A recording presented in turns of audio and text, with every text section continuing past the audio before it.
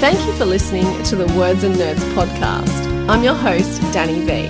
From all of us in the writing community, we just think you're amazing because you put your heart and soul into everything you talk about on this amazing show. The podcast has over 50,000 listeners every month. I love coming on your show and I love talking about it. Oh my God, I finally get to speak about it. You talk about all the things that I've been living with by myself for so long. I mean, you provide that opportunity to so many of us and, you know, always are an amazing host. We chat about books, the writing process, and how literature has the power to change the world. But most of all, we have real conversations and we have a laugh. I'm feeling sick. Thanks for being here and sharing the journey.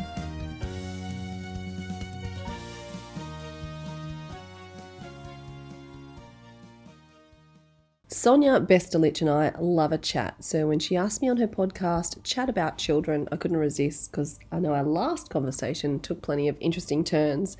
Sonia is a children's author, podcaster, speaker and writer and founder of Talking Heads Speech Pathology Clinics in Sydney. She's an advocate for honouring mothers and celebrating children, and well, we have a really long conversation about everything. Single motherhood, pushing back against expectations, and the art of play. We decided to put it on both of our platforms so you can enjoy it wherever you listen to your podcasts. Danny V, it has been a while since we last caught up, and it was actually in our last podcast recording, our crossover, wasn't it? It was. I mean, we do crossover in socials as you do, but this is it's been a long time since we've actually had a conversation. So yeah, it's been a while. I still remember it though very clearly, which is funny. Yeah, like it was yesterday. And in reflection, you know, prepping to have a chat with you, it dawned on me how much has actually changed for both of us since our last chat. And which is why before pressing record, I'm like, Danny, we need, you know, an updated intro of you and even myself. It's kind of this, I find it like this element of trying to keep up with yourself and how you communicate where you're at, because I've found anyway in the last couple of years, sure, some things have gone slowly, but there's certainly, you know, elements that feel really quick and fast. And I think, you know, when I speak to a lot of people, that aspect of your evolution and your growth, it's been like this big growth spurt for a lot of people. I mean, how would you describe the last couple of years? Yeah, a lot of hard work, I guess, and sometimes you don't look up to see the things that you need to celebrate. And we were talking about this off air that, you know, getting a publishing deal has obviously been a massive bucket list dream for me to have, but because it was so important, I wanted to work really, really hard, and I have tried to do that the whole way, you know. And then so when the book comes out, I think this is the hardest because you're trying to get people to care about your book, you're trying to talk about your book, and then you think, wow, is it too much? Am I doing too much at one go? But it's you know, the unanswered question, and publicity is so complex. And so I feel like I've only had, you know, I think 2 opportunities where I've really been able to just get my head out of the work and look up and go, oh, wow, like this is something I really want to celebrate and that I've always wanted. And so the first moment of that celebration was when I got the publishing deal. And so when I signed the contract, I was like, okay, I took a moment, got really excited about that and, you know, rang all the important people to tell. And then it's funny because you don't realize that you're just doing the grind until you look up. And the last time I did that was about a week ago when I signed 250 books at Booktopia. I walked into this room where I really didn't feel like I belonged. You know, there was all these amazing people on the wall. I'm like, oh, I don't think I belong here. And I just took a moment to go, I'm just going to take a moment here to kind of celebrate this moment. And I realized I hadn't really done that. So it's interesting about trying to balance, you know, the hard work that you need to do for anything that you care about, but then taking time to celebrate those things as well. And I think we have a really strange culture in Australia where it feels weird to celebrate your achievements. And I don't necessarily believe that, because I think everyone should celebrate everything. Like, I fully believe, and I'll support everyone celebrating everything about their achievements. But I feel like that's not how everybody feels. Yeah, and I know exactly what you mean. And you've brought up a lot even in that snippet, Danny. And that's enough for a whole interview, Sonia. That's it, done, finished. But first up, congrats. Thank and the book you. you're referring to is My Extraordinary Mum. which is, where you went to sign those 250 Booktopia copies, which is, an awesome children's book. So congrats, because that's Thank a you. huge, huge achievement. And I know that there are more books in the pipelines, and feel free to, share more about those in our chat today. But I really like that reflection and your point on celebration, because we're going to talk a bit about mums today. That's one of the things we're doing, is we're exploring, mothers and the identity of mothers, and that element of, just doing. And I talk about this a lot, obviously, with all the, Flourish for Mum self-care workshops and all the work that goes with it. There is so much that goes into, what are we doing and what are we being, and where's the focus? Is it on being a human doing or a human being? And so I love that you bring that. I do too much human doing.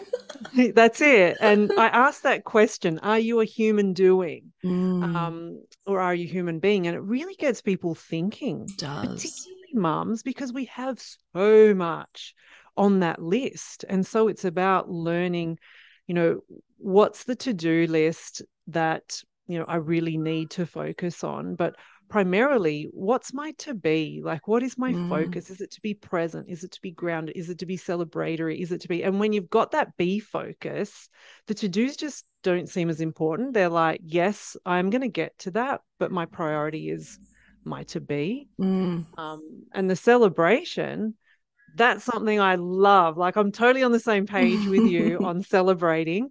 And I'd love to unpick that a little more in our chat today, as to how to practice that. And I call it celebration activation, because it's something that I do very intentionally every day as a practice. Yeah, and it's quite powerful. It is. It's very powerful. And I feel very comfortable celebrating other people. So, within my podcast, I'm so comfortable celebrating. Someone's got a new book. Great. Let's give it a shout out. Let's talk on the pod. Let's put it on socials. Let's go to the book launch. But there's a kind of a discomfort when you're doing it for yourself. It's like, oh, I don't know.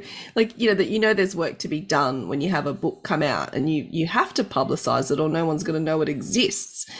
But there's, I guess, that feeling of discomfort and nervousness that, am I doing it right? Am I doing it too much, too less? I don't know if anyone has the answers. Yeah. And I think, and you touched on it before, you touched on that element of imposter syndrome, walking in and going, oh, look at all these. And, even though it wasn't this, you weren't being down on yourself, but it was more about, is this where I belong? And it's coming into a new identity as a published author, and it's adjusting to that. Yeah, it was overwhelming, I think, because I'd never seen so many of my books in one place. And then, of course, my brain went, celebrate for 1 minute, and then my brain quickly kicked into gear and like, oh no, I have to make sure everyone buys a copy from Booktopia. They've taken a punt and bought 250. How do I make sure 250 gets sold? So my brain never allows me to just lean into that celebratory vibe for very long. It's always like, okay, what next? How do I have to do? And that's about being a human doing. Is that what you called it? A human doing? That's it. You focused on the human doing rather than the human being. And I really do need to focus on the human being. I mean, even when you're a parent, there's so many things you got to do. And then you look back. I mean, my son's about to turn 10 years old. And I said to him, I can't believe I've known you for a decade. And then you can't help thinking, have I done enough? Have I been present enough? Have we spent enough time together? Because, the next 10 years, he's going to be an adult. And all those thoughts are really terrifying. And so I think it's hard. I think the most difficult thing for me in parenting, I find it hard to balance the to-doing to the being and the being present, because I am a doer. I think I get this, I think it's a family trait. You just get everything done and you smash it all. But if you do that too much, and I know I'm guilty of it, you leave little space for the being. So it's something I need to continually work on and improve, I think. Yeah, absolutely. I mean, there's always that element of first up awareness, isn't there? It's just, someone will say something, or there'll be that seed planted, and then you'll go, right, like what's next from here? I've noticed this with myself. Yeah. And where am I at right now? And where do I want to be in terms of that feeling? Like you talked about, like not feeling present. Well, what does presence feel like, and what does that look like? Yeah. So with motherhood, let's launch into that a little. Danny, you mentioned you've got your son about to turn 10. Same, my son's going to turn 10 soon, and my Scary daughters. age, I think. Oh, look, my daughters are well, at the moment they're 9, 10, 11, and so my son's going to turn 10 soon. My daughter's going to turn 12 soon. It's just it big. is a bit of a a freak out moment. But when looking at My Extraordinary Mum, let's go back to your book. What was the inspiration behind that? Because you have your own motherhood experience, entwined in there. Tell us more about it. Yeah, I think it was twofold. The first one was when I started having conversations with my kids about, what I'd done before I had them. And they couldn't believe all the things I'd done. They couldn't believe that I was in a band. They couldn't believe that I traveled Europe on my own. And I thought, wow, like I live with these people. I see them more than I see anybody else in my world. And they don't even know the full picture of who I am. They know me as their mother, and obviously when you're a mother, your social life changes, and lots of things change, and they see a very different version of you, and it's not a better or a worse version. It's just not the whole you. And so I thought, I wonder if you could write a book where it opened up those conversations, where you could really get to know, your parent as a whole, not just that little piece that you've been given. And I find that with grandparents as well. You just meet your grandparents when they're of a particular age, and it's never particularly young, and you miss out on who they were before that. And then you pick up these, black and white pictures or whatever of your grandparents, like, wow, they look so different to the perception that I've had of them as being, my grandparents. And of course, the second and really powerful reason for writing this book for me was the portrayal of mothers in mainstream media. Even really good cartoons that you enjoy, they still really lean into that idea of either mum being really sensible, mum being the bringer of band-aids, mum saving the day, or mum being a superwoman. And I don't think we ever asked to be superwomen. I think people get mixed up between what feminism is and what being a superwoman is. And to me, feminism is all about equality, obviously, and also about choice. If you want to be a stay-at-home mum, excellent, do it. If you want to be a career woman, do it. If you want to be somewhere in between, fantastic. It's about choices and not having those choices being made for you, right? And so everywhere I looked, there were mothers who weren't having fun. That was saved for the dads. They weren't having adventures. That time of their life was over. And I thought, well, what if it's not? What if, when you have your children, I think there is a breaking down of your identity, because I think everything changes after that, and it's a massive responsibility. And for me anyway, my hormones were everywhere, and I was breastfeeding, and my kids didn't sleep, and it was a real sort of breaking down, I like to see it, of who I was before. But that's okay, because the positive side of being able to be broken down is to be able to rebuild. And that's how I started the podcast. It was like, okay, well, who do I want to be now? What's this new version of me going to look like, and what am I going to do?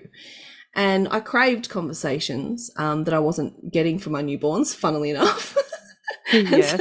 So I started the podcast, and that's, obviously just, changed my life. And so it was just that need to do something different. So yeah, I wanted to explore those two things. And I think, since then, my kids and I have had lots of conversations about who we are. And my kids, I see them really lean into their individuality. And sometimes I worry that I've done that to them too much, because I'm like, oh, they're still going to have friends. They're still going to fit in. You can't help doing that as a mum. As an adult, you can kind of do what you want and people will like you or not, and you're okay with that. But as a kid, I think that's a bit harder.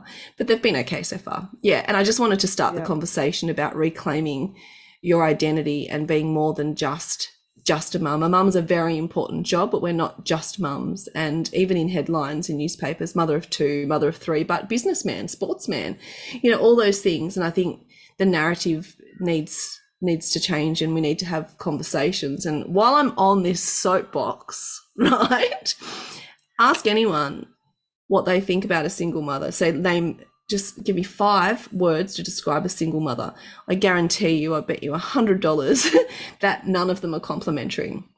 So instead of saying resourceful, independent, financially secure, all the words that you could say, which would obviously have to lend itself to being a single mother, you get a lot more negative words, which I'm not going to repeat because I don't want to lean into that stereotype. But there are many conversations about women and motherhood we need to continue to have. Oh, 100%. And welcome to the Talking About Motherhood platform, can I just say? Because the narrative does need to change, and I find myself saying that a lot. Yeah. Certainly around, I mean, I talk about self-care and acceptance, but within all of that is weaved coming back to and reclaiming you as a whole person. And I often talk about the motherhood being an expansion of who you exactly. are, but not all that you are. And not a limiting factor, which it seems to have been perceived. And I don't know when we had to become the sensible ones, the ones who schedule, the ones who bring the Band-Aids, the ones who remember to bring lunch. Like, why? How did we take on that role? Yeah, well, lots of expectations from society and culture and all the conditioning, and if you go down that path of the research, and you look at and I've obviously looked at lots of research, but say sociologist Dr. Rose, she looks at the universal phenomenon of motherhood guilt. Yes. Why does that exist? Because as mums, we're not feeling like we are meeting the expectations of what makes a good mother based on societal expectations and conditioning. And so there's this subconscious kind of, I've got to get mothering right. And I was there too, right at the start. I was there too. Got to get it right, trying to, please everyone and make it all, in this stereotype that I'm not quite sure what it is, but I'm going to give it a whirl and get stretched in every direction and then realize it doesn't work. No, it doesn't work. And even the idea of good mother, good wife, That's right. there's kind of a bit of a repression in that, because in order to be good and get that green tick of approval, you need to do certain things and be certain things. And I think, even the word, are you a good mother? Are you a good wife? I think they're really dangerous words, because there's that expectation there. That, everyone. Yeah. That, I go back to the old 50s golden books, where you have to bring your slippers to your husband when he gets home from work. Like, is that a good wife? Yeah. And, it gets thrown around a lot. And it's something that, I certainly tune into the wording, the words people use, and you would too, Danny, no doubt. But, this is where I talked about awareness before. Some of us just aren't even aware until something is said or a penny drops or whatever it is. I think we feel it, but I don't know that we always know how to articulate it. I think we feel, I've always felt mother guilt. I've always felt like I had to do everything, even in a career that I was in before, and I was, a manager, I thought I had to be a strong woman. I couldn't let any emotions show. And you almost had to take on these, stereotypical masculine traits, because you thought that's what I had to be a boss lady. It turns out that, as I'm getting older, I really think that vulnerability and humor actually make you a much better leader than being stoic and soldiering on. And I think vulnerability is a strength, which took me a long time to learn. Yeah. But I've ever since, I didn't decide, it accidentally happened, where I was oversharing about my anxiety on a podcast, and I went, what would happen if I just kept that in and didn't edit it out? Because I'd never really openly spoken about it before. But I think when you lean into that vulnerability, it's really powerful, because all of a sudden, whatever it is that's owning you loses its power. Exactly. And that's the golden thread of humanity. That's the golden thread of humanity. That's the human connection. And in a lot of ways, I feel like when I work with various mums particularly, I feel like I'm retraining their humanness. Just coming back to being okay with being a human and honoring that. And it's okay to have a range of emotions. Guilt is one of them, but, what do you want to do with that? Yeah. Because it's not always warranted a lot of the time. And it's not good for you either. No, it's not. So and I've never experienced anything like that. It's not something that I thought I'm going to experience mother guilt. It's just something that I still experience, and you think, oh, like, where does this come from? And it's always about, am I good enough? Have I done enough? And it's an impossible, you can't even think about it. It's impossible. You've just got to step back, and I try and do this and think, I have a really good relationship with my kids. I can talk to them about anything. They seem to enjoy being around me. They're good. They're I don't want to say good kids, but they're kids who enjoy school and don't get themselves in trouble. So I think something must be going right. I mean, it's not perfect by any means, but you've just got to step back and go, I'm not doing too much of a horrible job. It's okay. Totally. And you touched on I think my post from today on LinkedIn, the challenge is not to be perfect. It is to be whole. Yeah. And the superwoman thing, like, we never asked for that, and I feel like being a mother and a woman has gone from, being so repressed where you can't vote and we're not meant to enjoy sex. It's meant to be for the man or procreation or whatever. And then we've swung this pendulum going, okay, no, we can do everything. And I'm not saying we can't, but it's hard. And I don't want to do everything anymore. I've decided that I don't even want to do everything. You shouldn't be expected to do everything. And then we sort of went to this superwoman thing who could, do the housework and have a career and bring up kids and bake cookies and be a wonderful everything and still be sexually amazing. It's like, you can't do all that stuff because you're too tired, Yep. And that weight of all that expectation. And so there's got to be a happy medium where we don't have to do everything. We get to make our own choices. Feminism is still really important. We get to not only spend time with our kids, but spend time doing things that we love as well. Like, there has to be that balance from the repressed, women who couldn't vote to let's do everything. We don't want to do everything. We never asked for that. We never asked to do everything, and whenever someone says, oh, superwoman, I really push back on that. I don't want to be a superwoman. I don't want to do that. I just want to be a person who's happened to have children. Yes, that's right.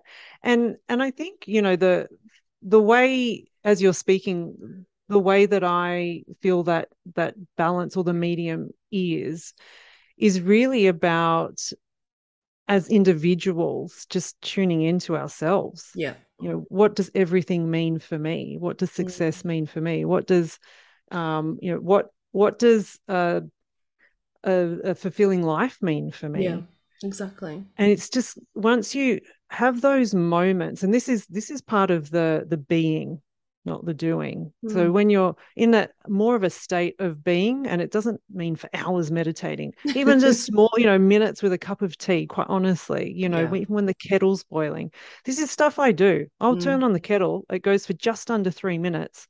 I'll switch into being. I'll either do some breathing or I'll do some gratitude, or like there's, so those being moments. But anyway, coming back to it, but when you come into tuning into yourself and go, well, what's really important for me? What's that 2 or 3 words?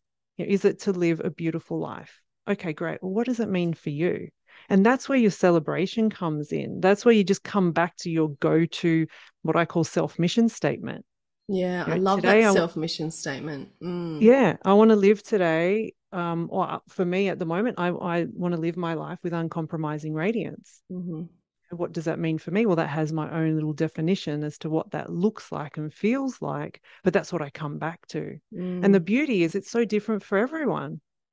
So you could say to someone, do you have everything? Do you feel like you're doing everything? They'll say yes. And it could be that, they are a stay-at-home mum, and they're absolutely, that's everything for them. And they're in that bliss state. That's what they want. And that's about choice. We should be allowed to do, and I don't even want to say the word allowed, but we should be able to make our choices, and for so long they've been made for us, and even in subtle ways, like I think we've been over the years repressed in so many ways we don't even we don't even realize it, and I touched on pleasure before and sex, and I always think that that's always been something that you don't talk about a lot, as a woman, because it's not something that you talk about, It's not something, and even in sex education, we're taught the very practical biological factors, but no one's ever talks about the pleasure component of it. That might be awkward at school, sure, but it's still a biological aspect, and it's always about baby making and avoiding getting pregnant. And of course, all the avoiding of getting pregnant is, it comes a lot down to the responsibility of the woman a lot of the time. Absolutely. So it's that acceptance, isn't it? It's kind of that acceptance of this is humanness, this is life, and what does enjoying life look like for you? And whatever it is, cast the judgment aside and just let's celebrate it. Oh, we're coming back to the celebration. And we all have to do theme, it together. We all have to do Yeah. it together, and we all have to remind each other. And I think sometimes, there's that thing where you have your friends over and you have to go, oh, my house has to be perfectly clean, and I have to, make the best dinner, and the kids have to be beautifully dressed. And I think sometimes we put the pressure on ourselves. Totally. And I don't know how to stop that. I'm not really a baker of goods. I make my kids cakes once a year, and I spend, hours and hours doing that. And they end up looking okay on Instagram. Just don't look at them too closely in real life. But I'm not a natural kind of baker, And so you try and push back on those things. But, if I know I'm having people over, it's like, oh, I've got to clean the house. Like, why? Why do I feel that pressure to make things look like different to what they actually are? If you have two kids of a particular age, there's going to be their stuff around all the time. But when you have someone come over, it's like, quick, hide it. And I think we're all guilty of that. I think that's okay sometimes, as long as you don't feel like you have to present this perfect person. I'd much rather walk into my friend's house knowing they don't have it all together than me thinking, oh, everyone has it together except for me.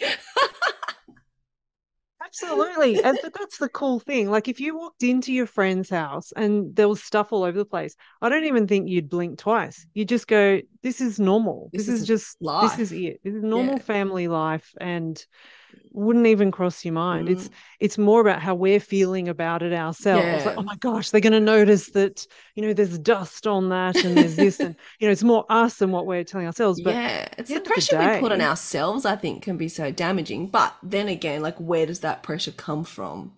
And that's the question that I have. And I think, a lot of expectations have been put on particularly mothers. I don't know why, but particularly mothers, to do all these things, and now, we also not only have to, there's this meme going around that says you have to have a career like you don't have kids, and have kids like you don't have a career, and you just have to do it.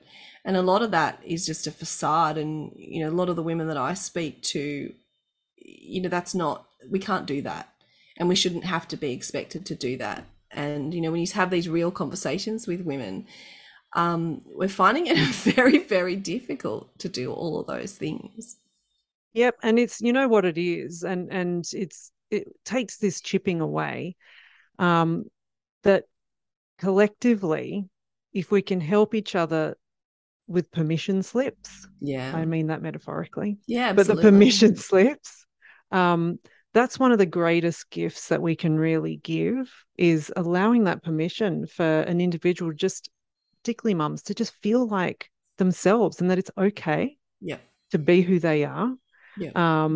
And it's quite moving when when you're with particularly a larger group of women, and more recently I've been doing various events with women where I talk about self-care, but I really talk about coming back and connecting to you, and your whole self, and as you said, as reclaiming that.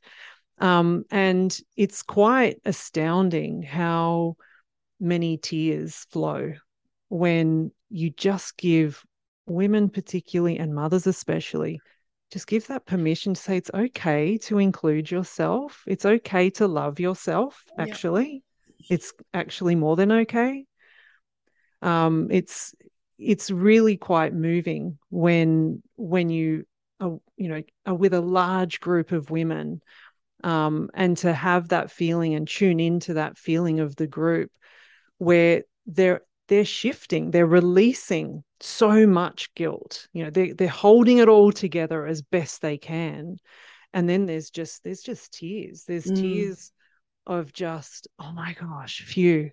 You know, it's okay to be me. And so much energy, Danny, so much energy goes into trying to hold it together, trying to wear the mask, trying to hold the hats. Absolutely. And I think we've had that culture of soldiering on. You know, I think that has been a little bit dismantled since COVID because we have to stay at home now when we're sick. But you know, the ad of, oh, just take this thing and you'll be fine and you've got to soldier on. And I feel like that's been not only when you're physically sick, but that's been, you know, when your mental health hasn't been great, that's been as a mother, you've just got to keep soldiering on and you can't show weakness. And I really push back against that soldiering on culture because eventually, you know, as I think Brene Brown says, your body keeps count or score, you know, your body keeps score.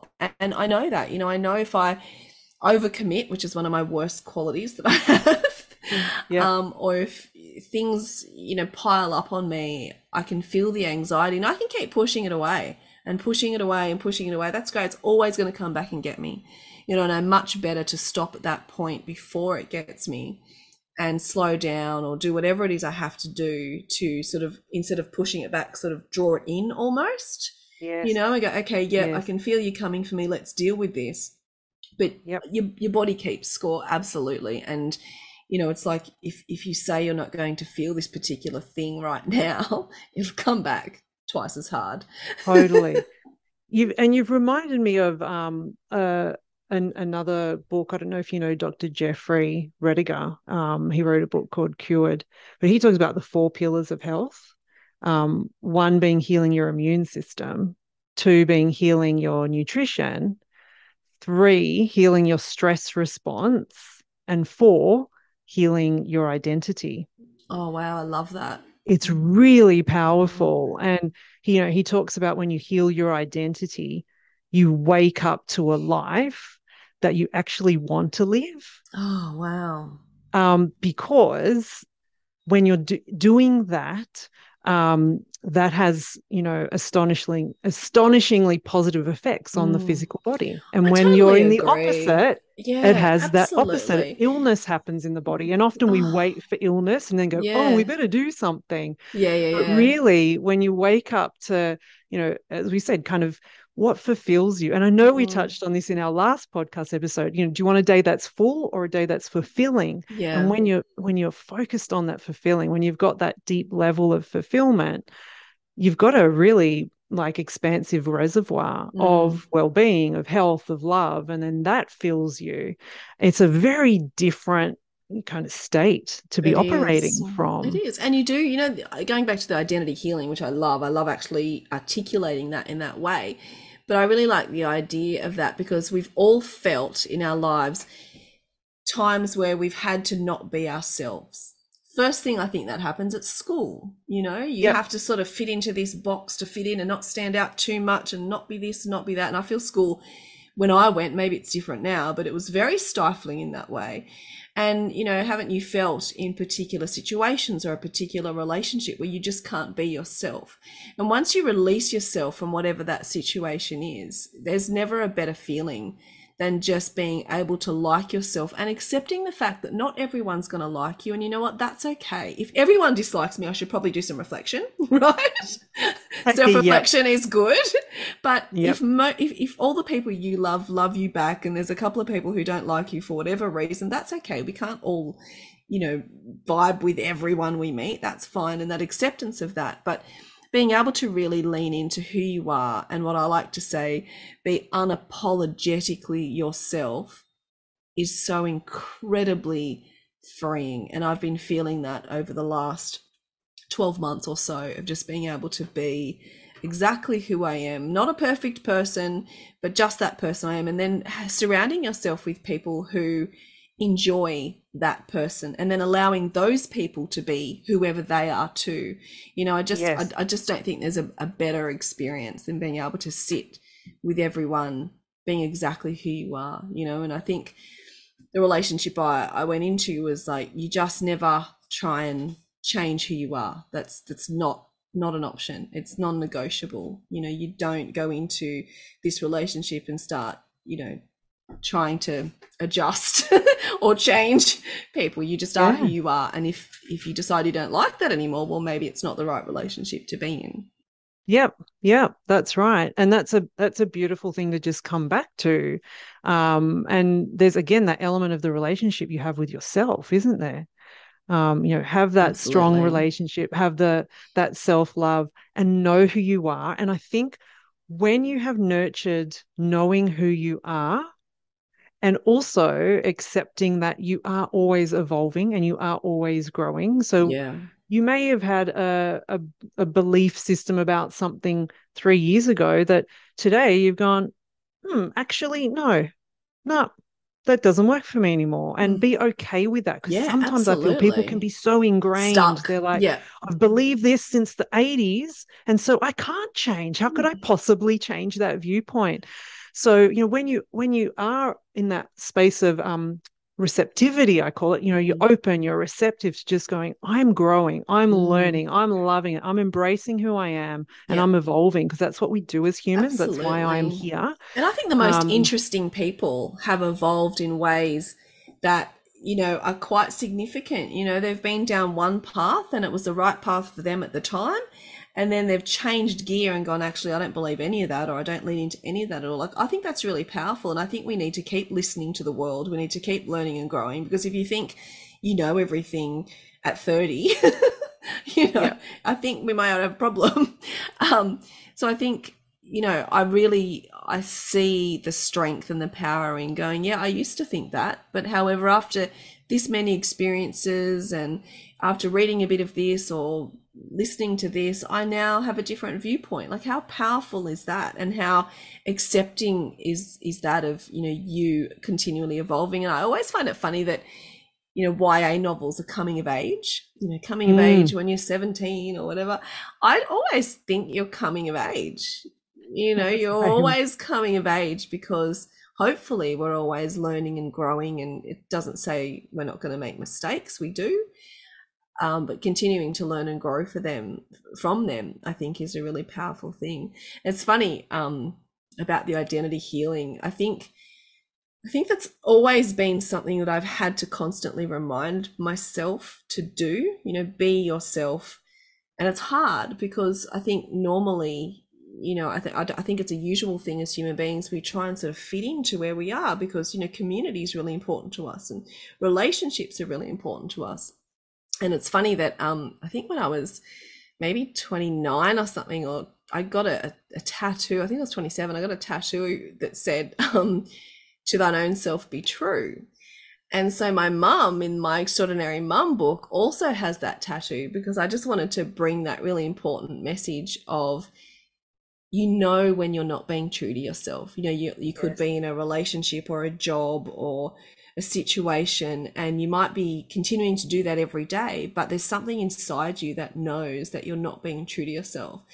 And I think I needed it sort of inked into my skin to be that constant reminder, and then find the courage, which is often very hard to find the courage to make the decisions. And sometimes they're very hard decisions to go, I need to get myself out of X situation, because I'm not feeling like that whole self, and I'm not being true to every part of myself. And it takes courage to do that, I think. It's kind of easy just to continue to go with the flow, but when you suddenly disrupt your life, there are consequences for that. It's hard, and it takes courage. Even if that choice ends up being better for you, it's not without those consequences.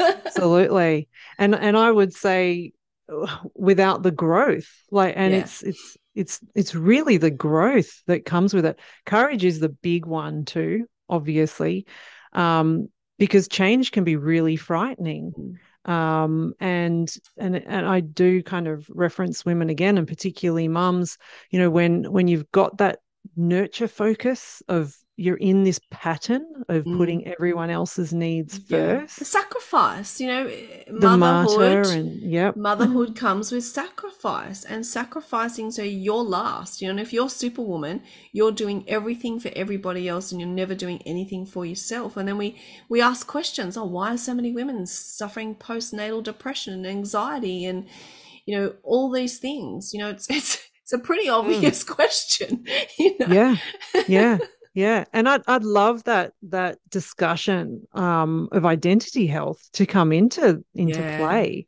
more and more and absolutely. more, Yeah. particularly for women about to enter motherhood. Hmm. Because I know for me, there was no talk about much apart from, birth plan, nursery ready, breastfeeding is best, all that kind of stuff. Mm. And, I just had no idea No, what I was you about to you go don't have into. any idea. And then when I suffered with my son after, having him, like pretty bad postnatal anxiety. And although I knew it existed, I hadn't really heard many people talk about it or Yeah. it been any articles that I'd read or any, many books. I think now that's changing, but it was a very scary time. And, I was able to, with my experience with anxiety, I was able to go and seek help.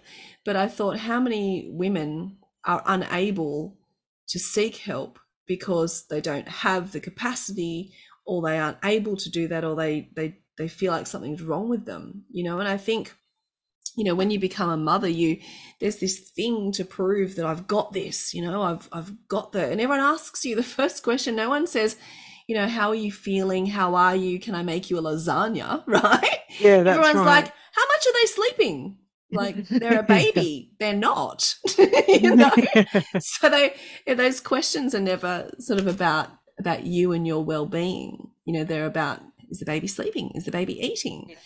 And I think they're great questions to ask. They're important questions to ask. They're what your nurse asks you when they come to your door. But I think there needs to be, more questions about, how are you really? Do you need me to Yes. fold your washing? Do you need me to sit with you and just have a tea? Do you need me to hold the baby? Do you need a nap? Do you need me to take you to see a psychologist because you're not feeling like your best self? Do you need a walk? I remember the most magnificent time was when I could just go outside for half an hour. I had a very needy son who would just breastfeed constantly and never sleep. And so sometimes I would barely be able to go out for half an hour, even with expressed milk, he just wouldn't take it. Wow. And I just remember those moments of going outside and walking around the block and going, wow, like this is my life now. Yeah, and how much you really appreciate that time, and you think, before having kids, you just have no idea. Yeah. And you wouldn't Um, trade it. Motherhood is one of the greatest things I've ever done. And it changed my perspective, for me. And this isn't for everybody, but for me, I've always searched for fulfillment in external things. And it's only since having kids, I've started to try and seek fulfillment within myself and within my relationship with them. Before I was very, let's get a career, let's go traveling, let's buy some stuff, and wondering why that fulfillment was always very short lived. yes. And it wasn't until I had children, I was like, oh, wow, okay, I think I need to look at fulfillment in a different way. And I think you can get that, internally and through relationships with people. And it took kids for me to realize that, maybe some people can do that. Obviously, you don't have to have children to have that internal perspective, but that's what it took for me to have that. Oh, I resonate with that 100%. Kids was the steepest learning curve of my life. I was always into personal development before the kids, but certainly when they came along, it was just like, you guys are my greatest teachers and my greatest healers. And that's where so much of my inspiration comes from and my learning comes from. And greatest critics as well. That's it. But that's what you want. Yes. The biggest thing that I love about kids is that they are just authentic, vulnerable humans, and they remind us who we are. Yeah. Like, it's just, I kind of look at it and go, it's just humans, and for adults, we've really got to appreciate and be respectful of that with kids. Absolutely. Generally. I like the joy kids bring, even as a high school teacher for many, many years, and then having my own, you get so caught up sometimes in adulting. I have to do all this serious adulting. And look, adulting is serious business in terms of keeping a job and paying your bills, all that boring stuff. But kids bring an element of joy. And I don't think it matters what age. Whether they're little or whether they're teenagers that I taught, they remind you that you don't have to take everything seriously. You can have a bit of a laugh. There's joy in the world. There's optimism in the world, And I think keeping those kind of childlike qualities as an adult, I think makes adulting a little bit easier. Totally, totally. I think that playfulness, 100%. And how And I often do we love all the, play?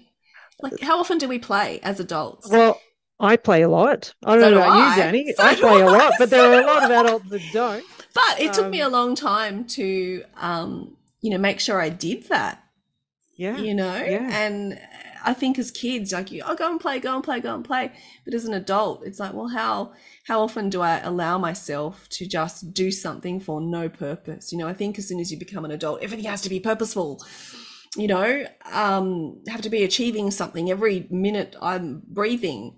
But that idea of playing, and I think kids have really brought that out of me, because on the weekends you have to go, let's go out on the scooters, let's go rollerblading, let's yeah, whatever yeah. it is we're doing, let's go out and play. And I think play is another word for being present.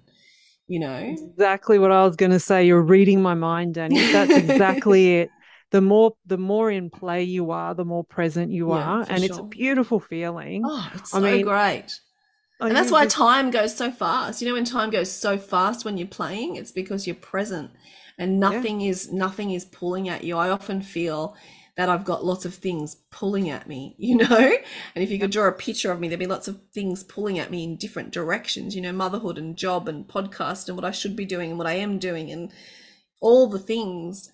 And being present, truly present, I actually visualize unhooking myself from all of these things that I should or could be doing, and just being in that moment, whatever it is. yes. And I love the energy it gives you. I mean, that's what I love about it.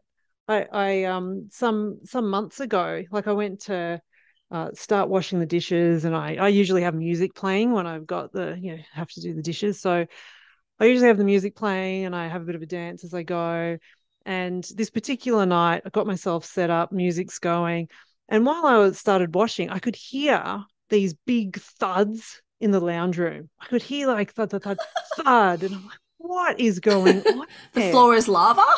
Yeah, honestly. And so I was like, I turned the tap off and then I went and I peeked around into the lounge room. And the kids they were doing run-ups down the corridor. They'd set up the mini tramp just behind the couch. So they were running down the corridor, jumping on the mini tramp and then jumping over the couch. Oh, God, they know how And to so have I fun. turned and I looked at them and I was like, oh my gosh, that looks so fun. I'm like, I'm next, and I ran and then I kind of got in line as well. And I had to go, it was so much fun. I'm like, when was the last time I flipped Mm. my body over a couch Yeah, and right. tripped over my own feet and Yeah. almost, when was the last time I did that? And it was the They mind you to laughs, play. Yeah. the My son's last present. birthday, it was COVID. And, he was supposed to have a party, but had to cancel it. So I got a jumping castle just for him and his sister for the driveway. Oh, I love it. Because I didn't have to pay for a party. So I thought, okay, well, here you have it.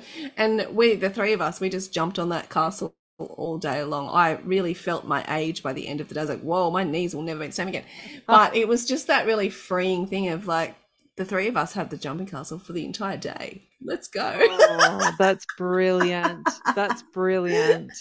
I love it, Danny. I love it. So look, my extraordinary mum, I mean, it beautifully describes you, right? Surely. Well, I hope it's a little bit, but I really wanted to describe every woman. Do you know what I mean? Like, I really wanted it to Of be course. representative of everything that we can be. You don't have to rock climb to be extraordinary. It was just, a quirky example of the things that you could be doing. And she skinny dips and they go on, these adventures without a map, all those things. But, I also wanted to have those quieter moments as well, where I leaned into the fact of emotional intelligence, where it's also extraordinary to know when you need to lay on the lounge and just eat chocolate cake with your pajamas on. Like, that's just as important as doing all those wacky things that this mum does. And that's what I wanted to lean into as well, that being extraordinary is basically doing whatever it is you need to do with the people you need to do it with,